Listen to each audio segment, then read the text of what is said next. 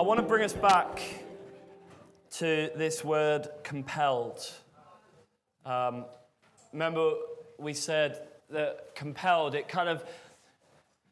quite a compelling word, isn't it, really? It talks about having to do something. It talks about obligation. It kind of reminds us of lordship, of kingdom, of rule, about not having a choice, but knowing that we have to do certain things.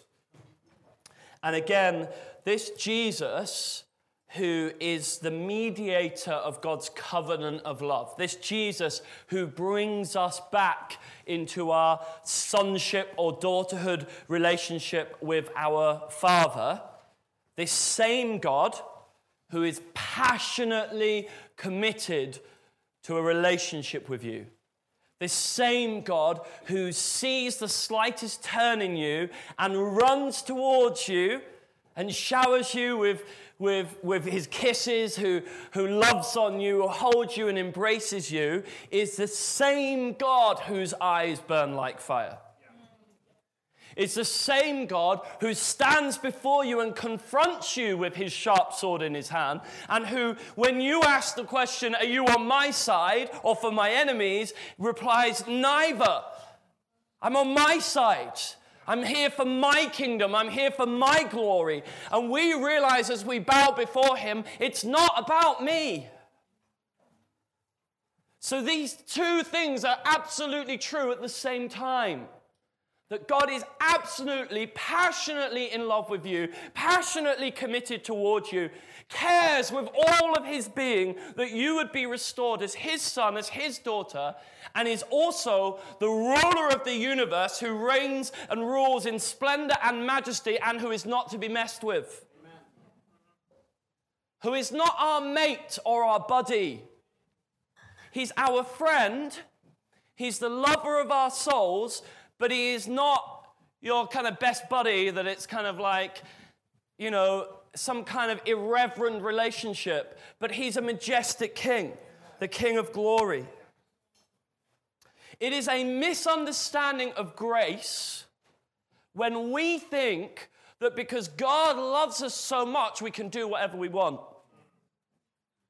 And like I was kind of saying before, we struggle with this as Christians in general. We struggle with it's either kind of one thing or the other. So we realize, he loves us, and he's not just trying to wipe us out, and he's not just trying to crush us. He's not the big boot waiting to squash us.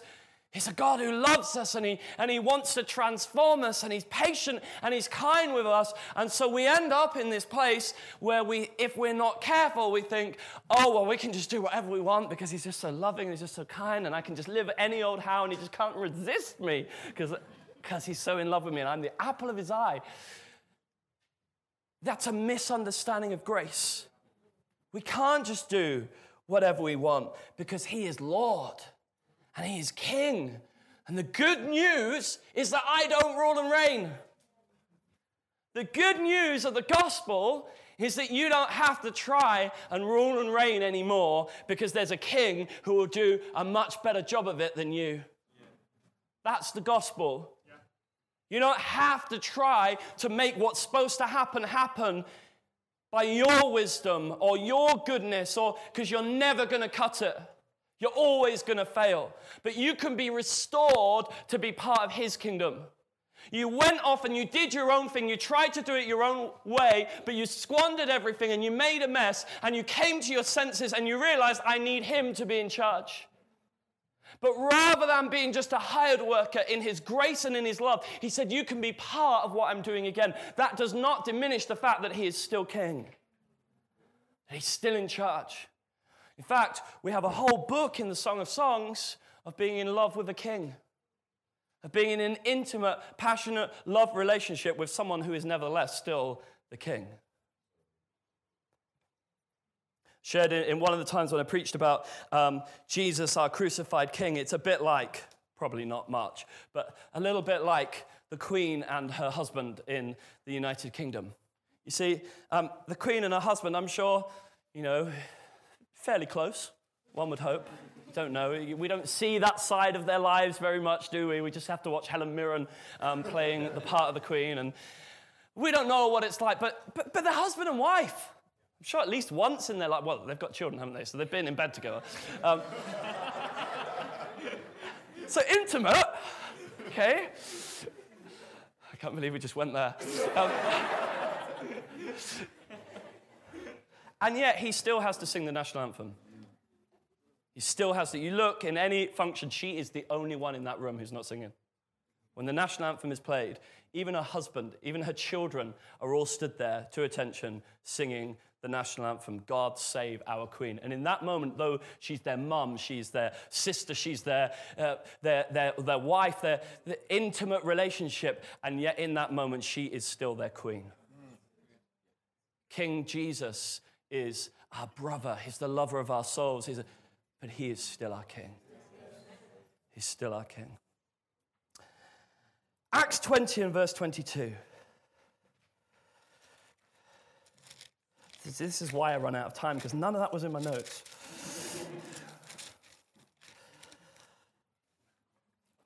Acts 20 and 22. It says this, and now, compelled by the Spirit, I'm going to Jerusalem, not knowing what will happen to me there. So, we're in this covenant of grace, and we're not living under law anymore, and it's not all rules and regulations, because we're in the new covenant. Jesus loves us, and we're under grace, and we live by the Spirit. And we love to do away with all that law stuff, because we know we can't live by law, so it's kind of like grace, everyone, live in grace. Come on, let's just be in grace. And it's the Spirit, and we live by the Spirit now. But we need to understand there is still such a thing as being compelled by the Spirit. So being compelled is not incompatible with living in the Spirit. Yeah? So we understand, don't we, that we're not supposed to live by law anymore. We're not supposed to live under the obligation of the written code of the law that brought condemnation, and all it did really was prove that we were sinful. And so we know we're supposed to have been set free from that, and we're supposed to live by grace in the Holy Spirit. But the danger is, with our flitting from one extreme to the other that we keep talking about, the danger is that we think, great, I can just live any old how now because I'm in the Spirit, I live by the Spirit. Whoa, if I don't feel that it's wrong, it's probably okay because I'm in the Spirit. But actually, there is such a thing as being compelled by the Spirit. There is such a thing as an obligation to what the Spirit is saying and doing. There is such a thing as not having a choice if I want to follow the Spirit. Now, of course, I have a choice because God doesn't take away my self-control, because my choice is, am I going to follow the Spirit or not? Yeah? My choice is, but my choice is not what do I want to do. My choice is, do I want to follow the Spirit or not? Because there are times when the Holy Spirit compels us, where he doesn't give us the option, but says, this is the way. Look at 2 Corinthians 5:14.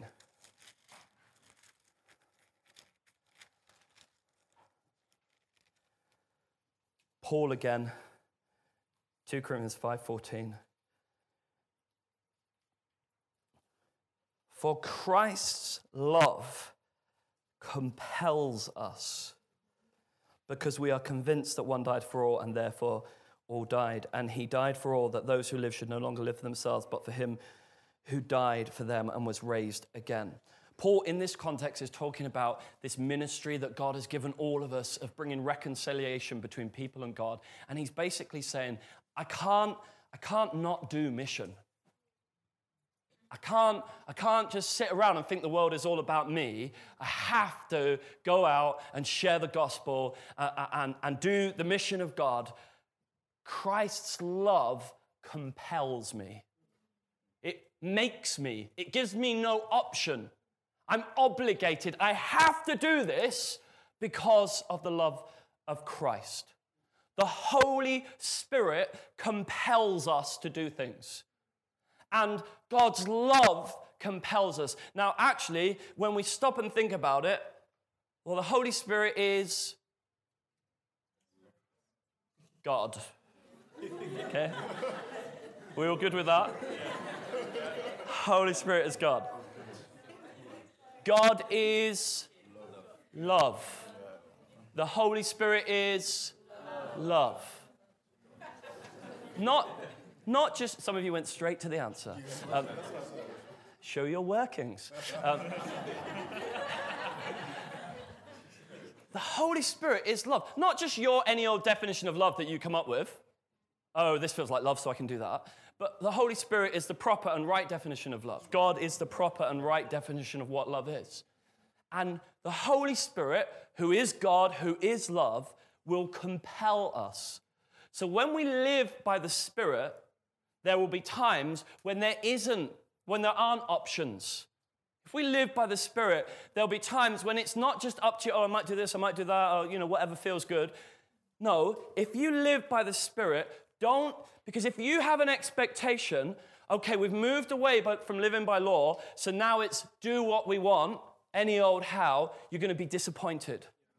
Because actually, Jesus made it clear, when you live under the new covenant, your standard of righteousness will not decrease from the old covenant, but will increase. Your standard of holiness will not be less than what the law was able to produce. Your standard of obedience to God will not be less. Oh, we're a bit less obedient now because we're in the new covenant. And it's all kind of like cool and a bit more relaxed around here because we're not so uptight about rules anymore. No, actually, this new covenant will achieve what the old covenant was never able to do. So actually, living by love in the Holy Spirit, we will be more compelled than we ever were by the law. Living by love in the Holy Spirit will place greater demands upon our lives than the law ever did. Romans 5 verse 8 says that while God demonstrates his love for us in this, that while we were still sinners, Christ died for us. Why did he die for us? If you were listening recently in Christ the Crucified King, he died to destroy sin in our lives. He died to destroy sin in our lives. So put those together. God demonstrates his love for you in this, that while you were still a sinner, he destroyed sin in your life. God demonstrates his love for you by destroying sin in your life. God demonstrates his love for you by removing the thing that prevents you being restored to his son, his daughter, where you can live for him and his glory. He deals with that because he loves you so much that he wants you restored as his son and as his daughter. So 1 Peter 1 and verse 14. Says this, 1 Peter 1:14, as obedient children, do not conform to the evil desires you had when you lived in ignorance. As obedient children. Being a child of God doesn't mean I just do whatever I want to do. Being a child of God means that you are obedient. Titus 2:11 tells us that God's grace, far from saying, actually, just do whatever you want, God's grace teaches you to say no to ungodliness. The grace of God, the undeserved favor of God in your life, God's smile towards you, God's love towards you, God's passion for you, the fact that God saw you and he saw the slightest turn and run towards you, that is expressed in the fact that he doesn't want ungodliness in your life anymore. He doesn't want you to be a slave to sin any longer. He loves you so much that he rescues you out of that slavery and he sets you free. You can be who you were made to be. You can live a life free from sin. You can be my child. You can be my son. You can be my daughter. You can live as an obedient child in relationship with me. Imagine if that son, you see, the story ended, didn't it, in Luke, when we read that story of the lost son, and the story ends with a party and a celebration. Imagine that son, wearing his robe and his ring and his sandals, says, do you know what? I'm off back to the prostitutes. We just assume that doesn't happen, don't we?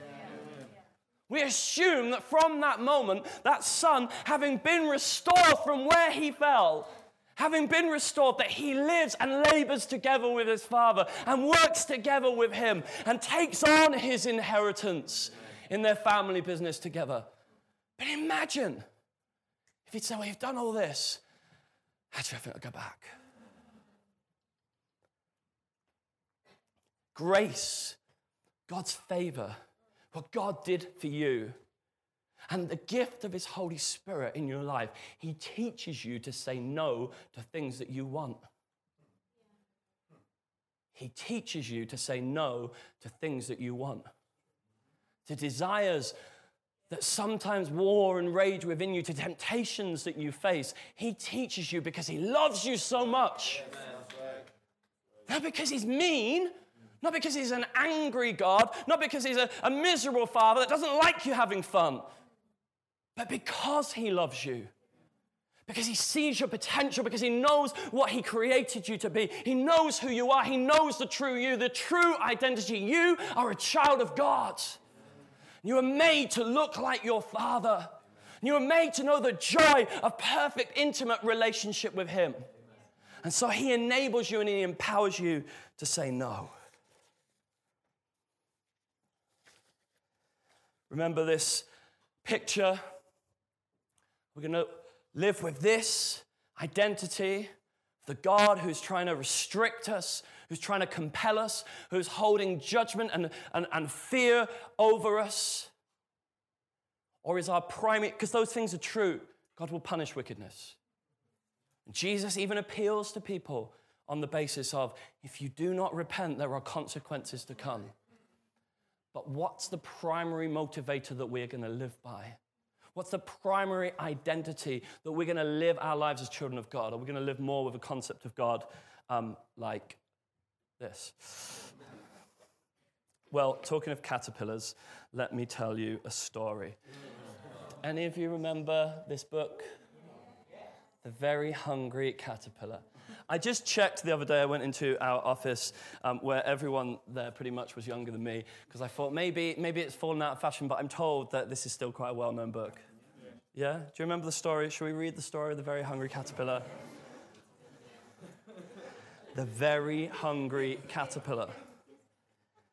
In the light of the moon, a little egg lay on a leaf.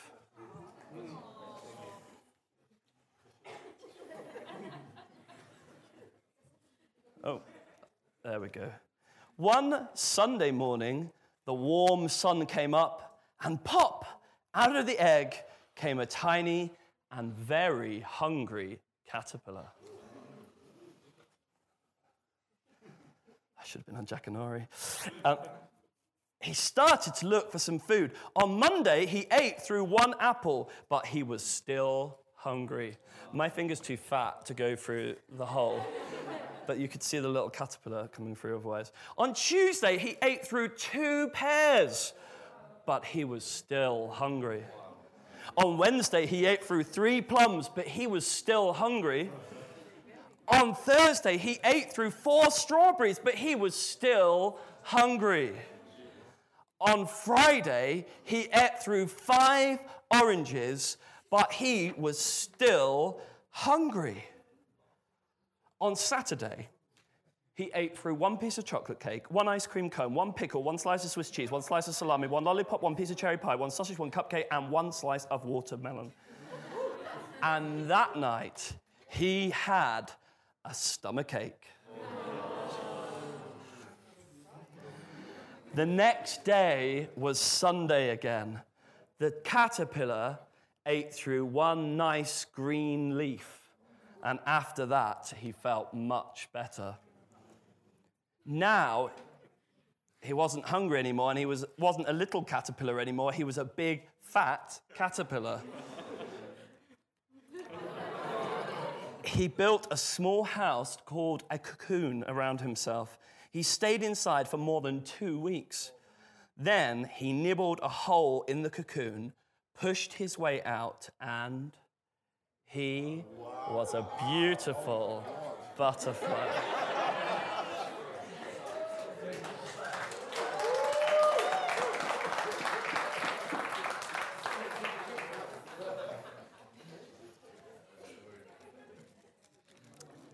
Look at Matthew chapter 5. Matthew chapter 5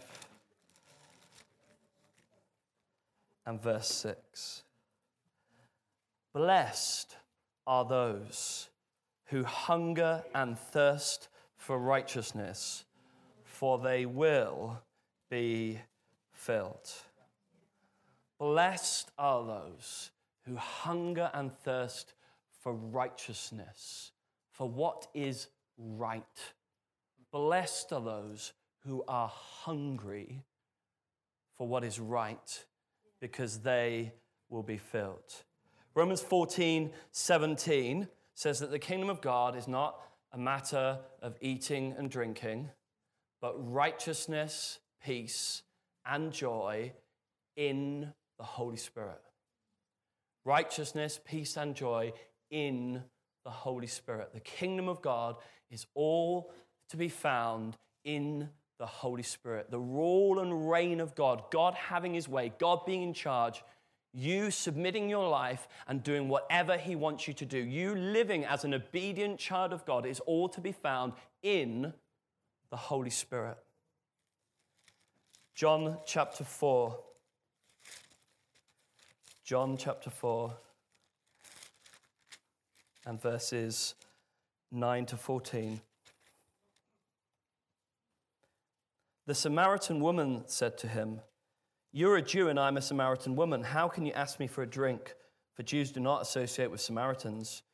Jesus answered her, "If you knew the gift of God and who it is that asks you for a drink, you would have asked him and he would have given you living water." "Sir," the woman said, "you have nothing to draw with and the well is deep. Where can you get this living water? Are you greater than our father Jacob, who gave us the well and drank from it himself, as did also his sons and his livestock?" Jesus answered, "Everyone who drinks this water will be thirsty again. But whoever drinks the water I give them will never thirst. Indeed, the water I give them will become in them a spring of water welling up to eternal life." John chapter 6 and verse 35. Then Jesus declared, "I am the bread of life. Whoever comes to me will never go hungry, and whoever believes in me will never be thirsty." And John 7:37 to 39. On the last and greatest day of the festival, Jesus stood and said in a loud voice, "Let anyone who is thirsty come to me and drink. Whoever believes in me, as Scripture has said, rivers of living water will flow from within them." And by this he meant the Spirit, whom those who believed in him were later to receive. Up to that time, the Spirit had not been given, since Jesus had not yet been glorified.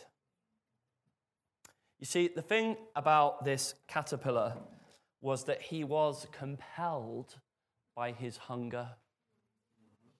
His hunger was what drove him. He kept going and going and going because he was hungry, and his destiny was fulfilled because of his hunger. He became all that he was supposed to become because of his hunger. And he was compelled. It drove him. He didn't don't take this analogy too far. But he wasn't like, what are the rules? I've got to it. He was driven by a hunger that drove him, that led him towards his destiny. Jesus said that you are blessed when you hunger and you thirst after righteousness, when you long for his righteousness, when you long for his kingdom, when you long for his glory. That's when you're blessed. Not when you're striving and yearning for your own success and your own fulfillment, pursuing your own plan, because that's the way you used to live. That's your old life, when it was all about you, when you were in charge, when it was about your kingdom. That's the life that you turned away from. And you said, it won't be about me anymore. I'll die to that old life, and I'll find a new life in Jesus, and he'll be at the center. The trouble is, sometimes we go back to living that old life and we don't even realize it, because we spiritualize it. And we pray prayers all about getting what we want in our lives that are all about us. And we turn our relationship with God into some kind of, magical benefactor who can give us whatever we want in life. But actually, we turned away from it being about us, and we said, actually, our true meaning and purpose is in you, because my identity is a child of God. Come on. I'm no longer about me. I am a child of God. And so everything that is true about me is now defined in terms of my relationship with you. It's all about you. It's all about us laboring together in your business, in your plan and your purpose. I've turned away from it being about me. And a hunger and a thirst for his plan and purpose is supposed to consume us. That's why Jesus said, seek first the kingdom of God and his righteousness. And all these other things that you worry about, let him take care of those. But seek first, hunger and thirst after the kingdom of God and his righteousness. Now that kingdom is to be found in the Spirit. So it therefore makes sense that we would be saying hunger and thirst after the Spirit of God. Not just for the experience, although that's okay. I want to experience him. When I encounter him and I experience him, it reminds me and encourages me and hits me in the face with the fact that God is real and he's here. And of course I have to hold on to his word and believe it even when I don't feel like it. But those times when I do feel like it sure do help me when I encounter the times when I don't feel like it. So we don't despise the encounter and the experience. We long for the encounter and the experience. But it's not just for the sake of the experience, but we long for the Spirit because the Spirit is the hope of his kingdom being outworked in my life. The Spirit is who will transform me and shape me and enable me to be all that God has called me to be. Because this kingdom that I'm hungry for is found in the Holy Spirit. And so I hunger and I thirst. And Jesus says, if you hunger and you thirst for him, then you will be satisfied. You will be filled. You will be filled and you will become a beautiful butterfly.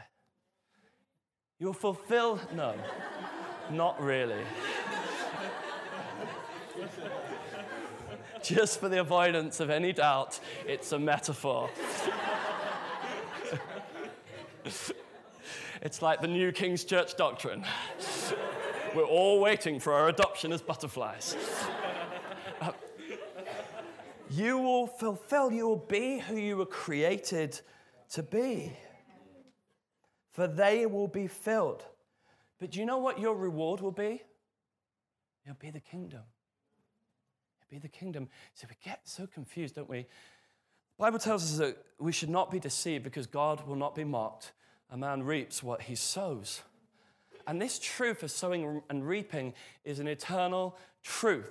It's the way God has made things. What you sow, you will reap. But we turned that around and we tried to use that to live old self-centered lives where if I sow this, I'll get a new watch. If I sow this, I'll get a really nice car. Yet sowing and reaping works because it's a truth. If you sow, you will reap. But the whole point of what he was saying was if you sow to the Spirit, you will reap the things of the Spirit. If you sow to the kingdom, you will reap the things of the kingdom. And that's supposed to excite you. Not, oh, do you know what? If I sow that, if I just go through with these rules, if I go through these things that I don't really want to do, but I'll do them because I'll get good old worldly fleshly living as a reward. It's broken. It's not what we're supposed to be driven by. Oh, Lord, reward me with some of the old life that I died to, that was crucified with Christ. It's, Lord, I long for your kingdom. I long for your righteousness. I long to see your glory fill the earth. I long to see healing. I long to see deliverance. I long to see provision. I long to see the poor provided for. I long to see the hungry fed. I long to see lives filled with hope and grace and hope for the future. I long to see justice done. I long to see the lonely put in a family. I long to see those who are oppressed set free. I long for these things because this is what we long for together, Lord. Because this is your kingdom that you're bringing to fill the whole earth. And we're supposed to be hungry for it. We're supposed to be thirsty for it. We're compelled by the love of God. We're compelled because this love is so amazing. This fatherhood is so amazing. I get to be a son. You get to be a daughter. You get to be a son. And you love that. It's amazing what Jesus has done is amazing. The love of God at work in our world is amazing. And it drives you. It compels you. You're hungry and you're thirsty.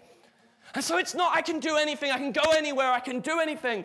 But this love, this Spirit of God, I'm under an obligation. I have to live a certain way. John chapter 14.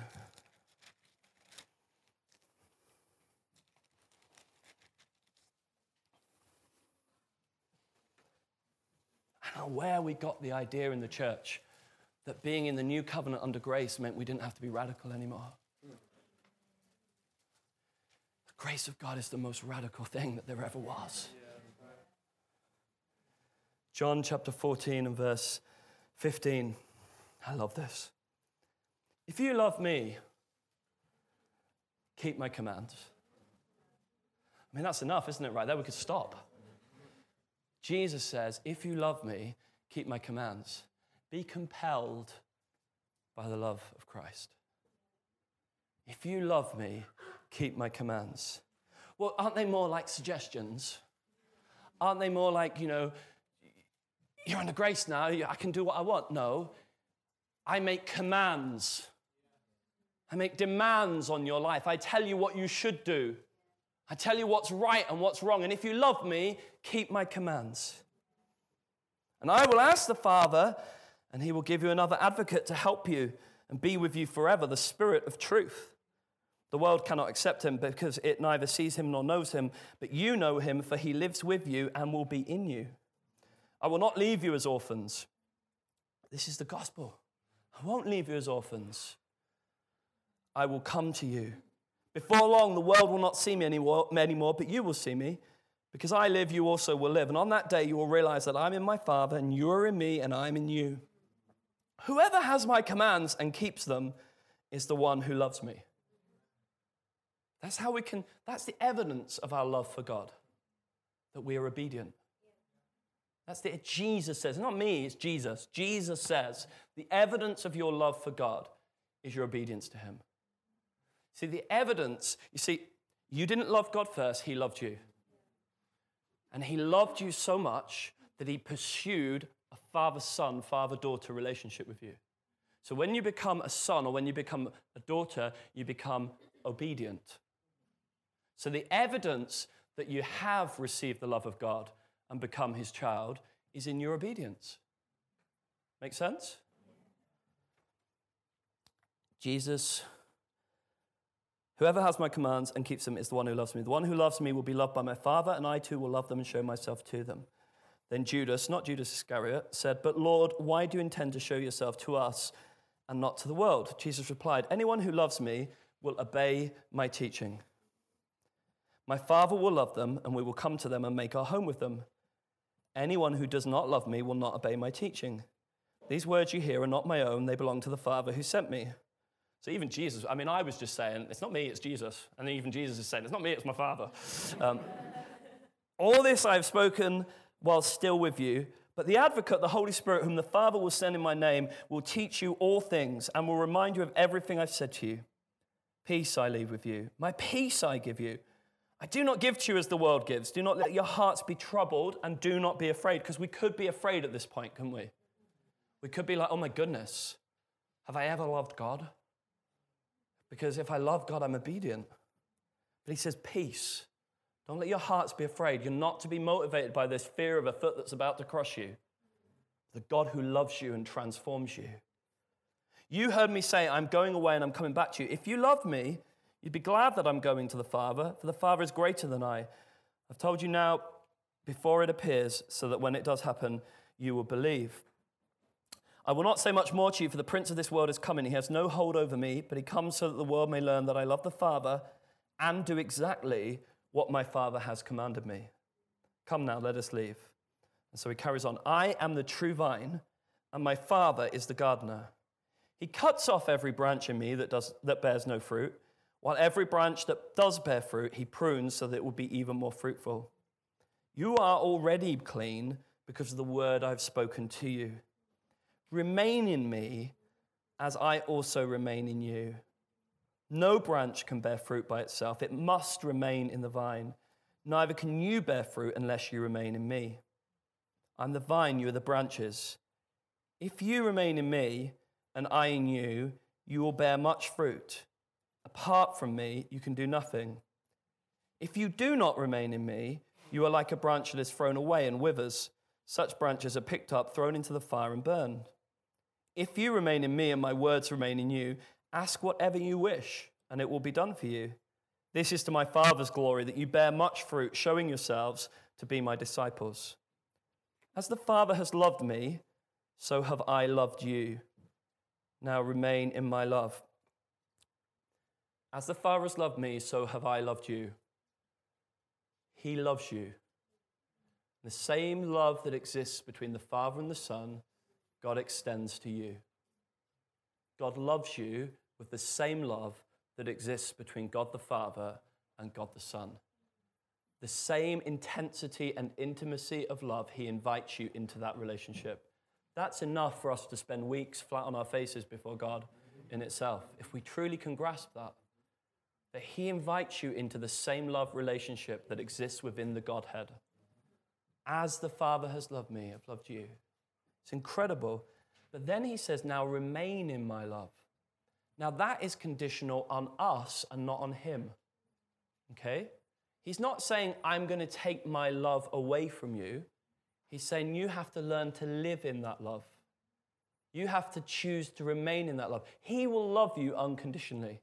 He will never take his love away from you. Scripture says, even if you are faithless, he will remain faithful.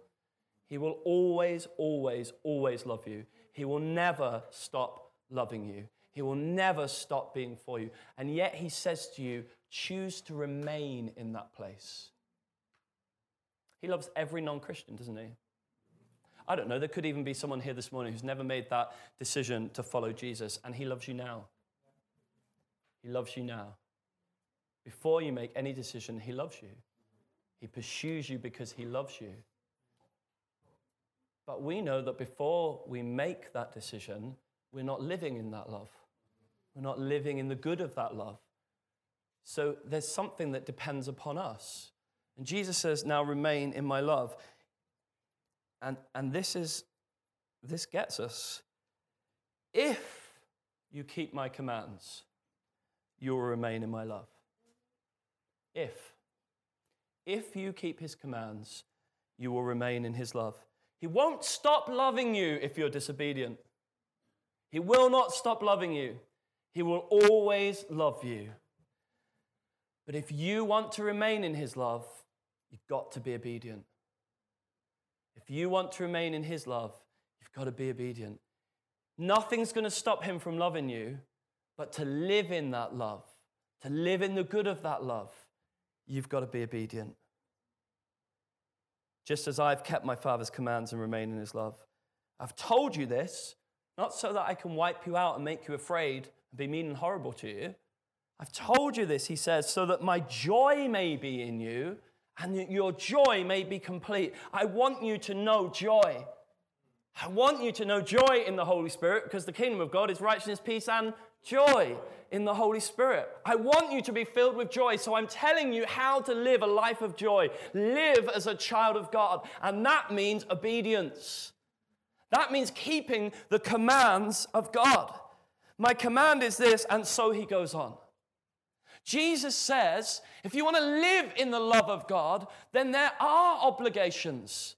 There is a way that you have to live your life. And so you live your life compelled by the love of God. Not compelled by law, Not compelled by legalism, not compelled by dead religion, but compelled by a real, living, and active relationship of intimacy, of connection with God himself. Because Jesus, in the person of the Holy Spirit, comes to live inside of you. And in this love relationship with God the Father through Jesus Christ his Son, by the Holy Spirit, you live a life that is compelled. You live a life of obligation, but not some dreary obligation, not some onerous set of duties, a list that you have to tick off, but a life in relationship where nevertheless you say, actually, I'm in one sense less free than I used to be. I'm totally free. I'm totally and completely free. But actually that freedom in Jesus Christ actually means that I more want to follow him than would ever have been possible outside of this relationship. Obedience is not the opposite of love or freedom. Obedience is not the opposite of love or freedom. So Galatians 5:13. Galatians 5:13 says this: you, my brothers and sisters, were called to be free. But do not use your freedom to indulge the flesh. Rather, serve one another humbly in love. You are called to be free. But don't think that means just use your freedom to serve yourself. Use your freedom to do what God made you to do. 1 Peter 2 and verse 16. 1 Peter 2 and verse 16. For we did not follow... 1 Peter 2 and verse 16. But he was rebuked... No, I'm in 2 Peter. I will find it eventually. 1 Peter 2 and verse 16. Live as free people, but do not use your freedom as a cover-up for evil. Live as God's slaves. It's incredible. You're free. You're no longer a slave to fear. God says, I don't want you slaving away from me. I want you living as a son. Jesus said something very interesting. He said, I no longer call you servants, but I call you friends, because a servant doesn't know his master's business, but I reveal to you everything the Father is doing. He says, I don't call you servants anymore, I call you friends. But this is the thing. He didn't say you're not a servant. He just said it's not your identity. I don't call you that. Your primary identity is you're a son, you're a daughter. And as a son and as a daughter, you willingly submit and serve your master. You're a slave of God. Paul, again and again and again in the scripture, introduced himself as a slave, a bondservant of Christ. We're slaves of God, but we're happily and willingly not forced into something, but we are compelled by love. This incredible love relationship with God that pushes us, that draws us.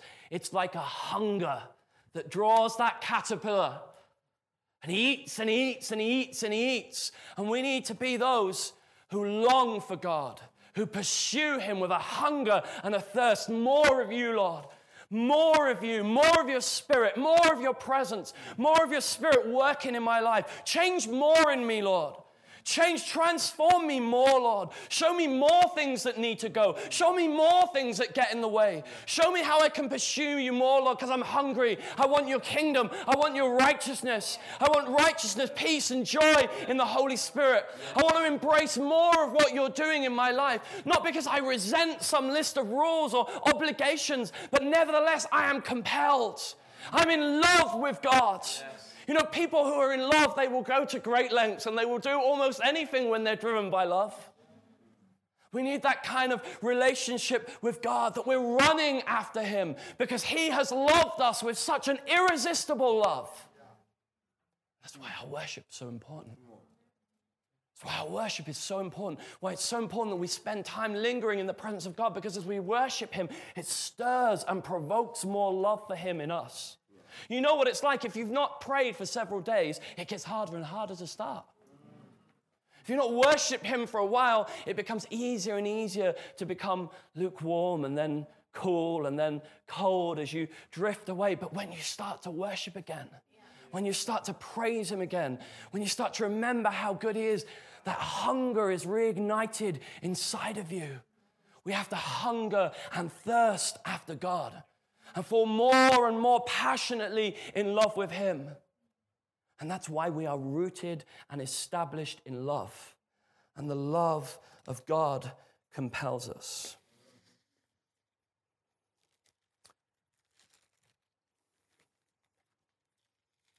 If we can, I don't know quite where, I'm supposed to hand over to you now for discussion.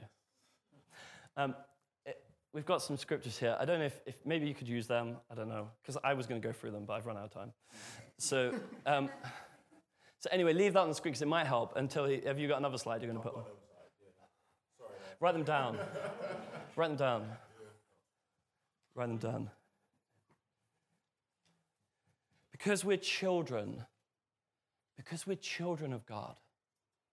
See, the thing about God as our Father, he gives us an identity. He tells us who we are. Mm-hmm. It's exciting. We don't go back to our old way of life, but we're excited about living our true identity as children of God. Good idea, Ben. Take a photo.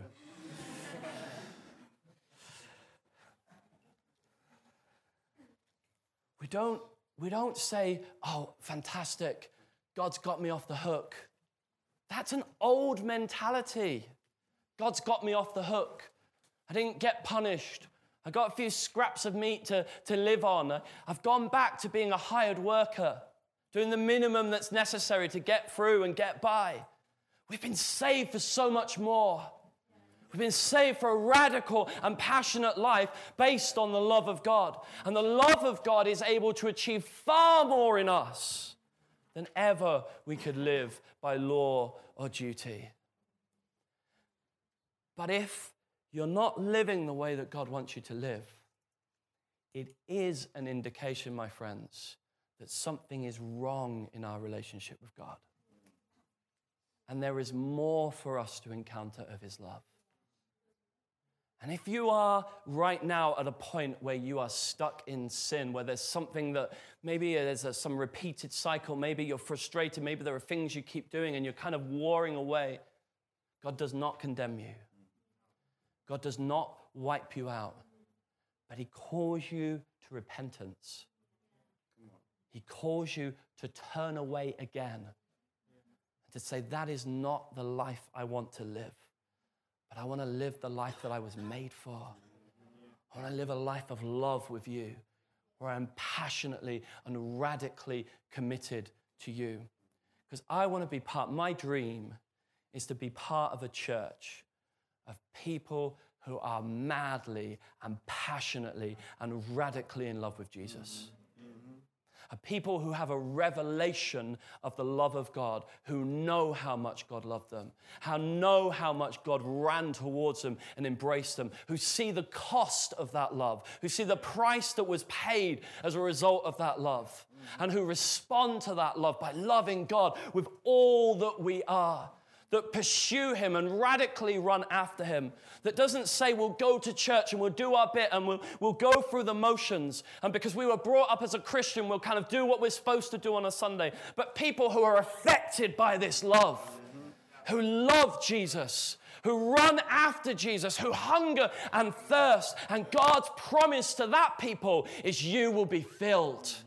You will be satisfied, and you will see the transformation that is supposed to take place in your life because you were driven, you were compelled by this love that God had birthed in you. Amen? Babs.